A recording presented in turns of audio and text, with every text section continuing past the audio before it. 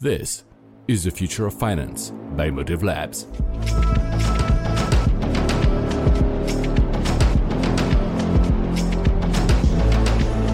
Hello, and welcome again to the Future of Finance, the podcast where we live and breathe the next generation of financial technology.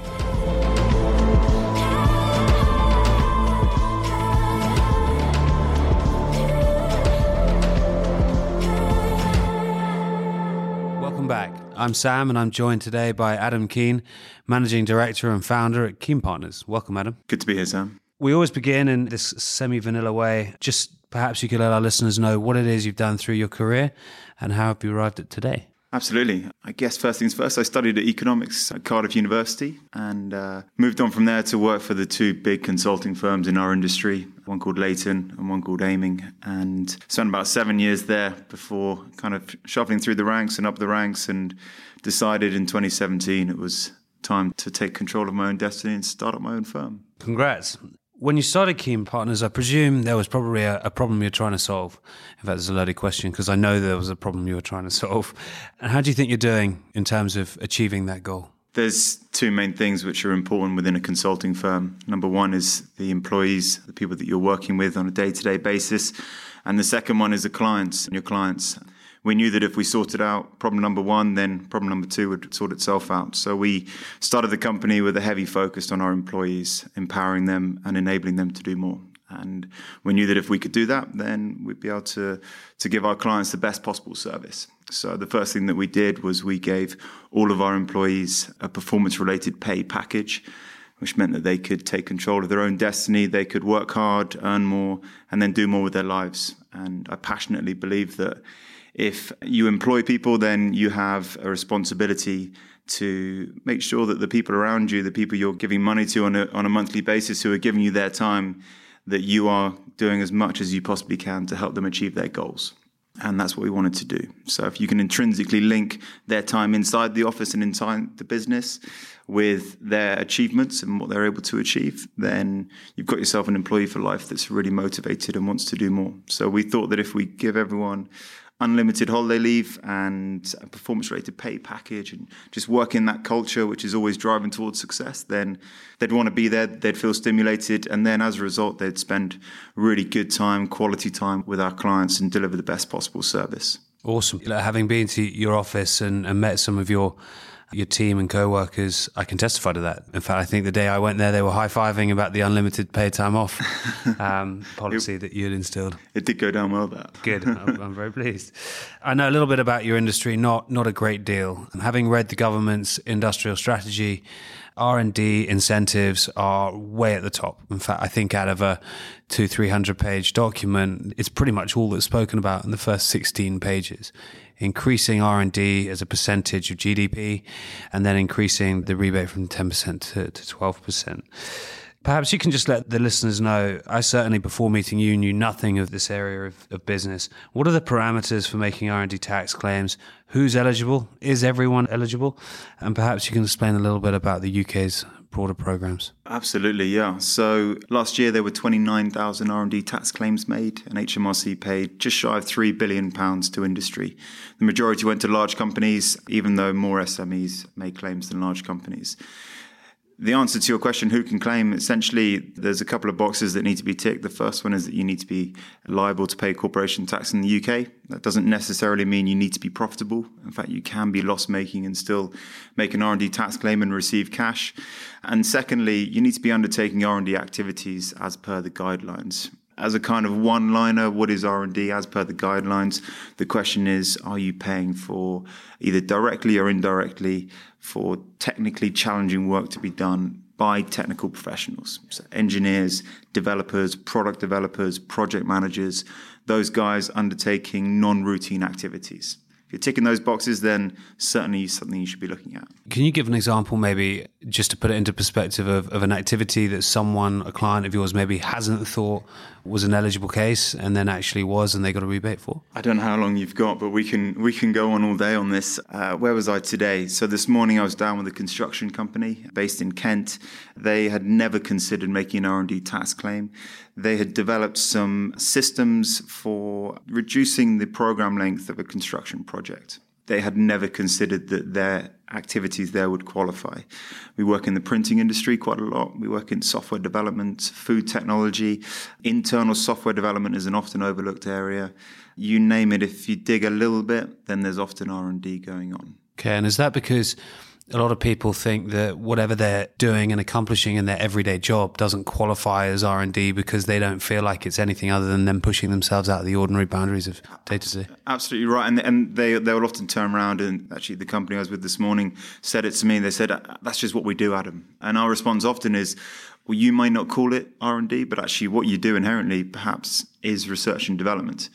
It's a slight change of mindset. It's a slight realization moment for them. And we've had some clients in the past that have renamed some of their teams and some of their job titles R&D and actually started to bring it into their culture a bit more. Very cool. The listeners always get sick and tired of me putting the UK government and the broader fintech agenda on a soapbox, but it really does feel like government are behind this, and HMRC are doing everything they can to open the eyes of those out there. Two sides to this question. Firstly, are they doing as good a job as it seems? And secondly, what more can be done? And maybe it's a public-private sector partnership to really get the word out there that R&D tax incentives are an opportunity for everyone. There's a few things going on in your question there. Number one, are they doing enough? Yes, they are in some instances, in some respects. Our scheme is generous, for sure. If you look at it on a global scale, it is generous. Is there more that could be done in terms of promoting the scheme? Absolutely right, there could be. And there's little which is done from HMRC's perspective. It falls on us advisors, actually. Mm-hmm. You mentioned a very interesting point there, which is about the feeling that they're looking to reward innovative companies in the UK. I sit on something called the Research and Development Incentives and Reliefs Advisory Board. And essentially what happened in the last meeting was the lead inspector within HMRC stood up and said, congratulations, there were 20% more claims made in the last period than the period before. So we're seeing people within HMRC pushing us forward to take the opportunity to people. But equally, as soon as you start seeing numbers rise towards £3-4 billion worth of tax relief being made available, then it needs to be policed. And something that we are perhaps not great at the moment is giving HMRC the resources to make sure that that funding is being funneled to the right people. So it seems like, in a nutshell, everyone is eligible. In theory, anyone running a company, profitable or loss-making, that has got a technical team or employing a technical team through subcontractors, they should look at this for sure. Okay. I'll make sure when we post this, we post it with your email address. We've had a number of different, very senior executives from some of the largest consulting firms on this podcast. We always talk about the shift from their traditional business model to new ones, whether that be more tech-enabled models or models where they take equity in return for skills and resources. I guess as you look at some of the valuations of companies out there, the multiples are way greater with tech firms. Your firm, type of firm, the industry you're in, has traditionally been consulting, but you consider yourself a hybrid firm, if I'm right. What is it that gives you that definition, and how much more are you planning to do in the tech space? I don't know where the phrase came from, hybrid consulting. I think it might have been in the legal industry. I read it somewhere and thought that it just made complete sense. I think the days of traditional consulting are probably numbered, and I think that the people that are trying to purely 100% automate what we do, I don't think that's the right direction to go. I think software has a part to play, but I don't think any piece of technology can really replace a true one-to-one interaction between an expert, someone super knowledgeable about their topic, and a client. So that's where we came from, the angle that we decided to put this hybrid consulting model in. And essentially, software does some of the heavy lifting. We use it to our advantage, and it's going to be an ever-increasing part of our business.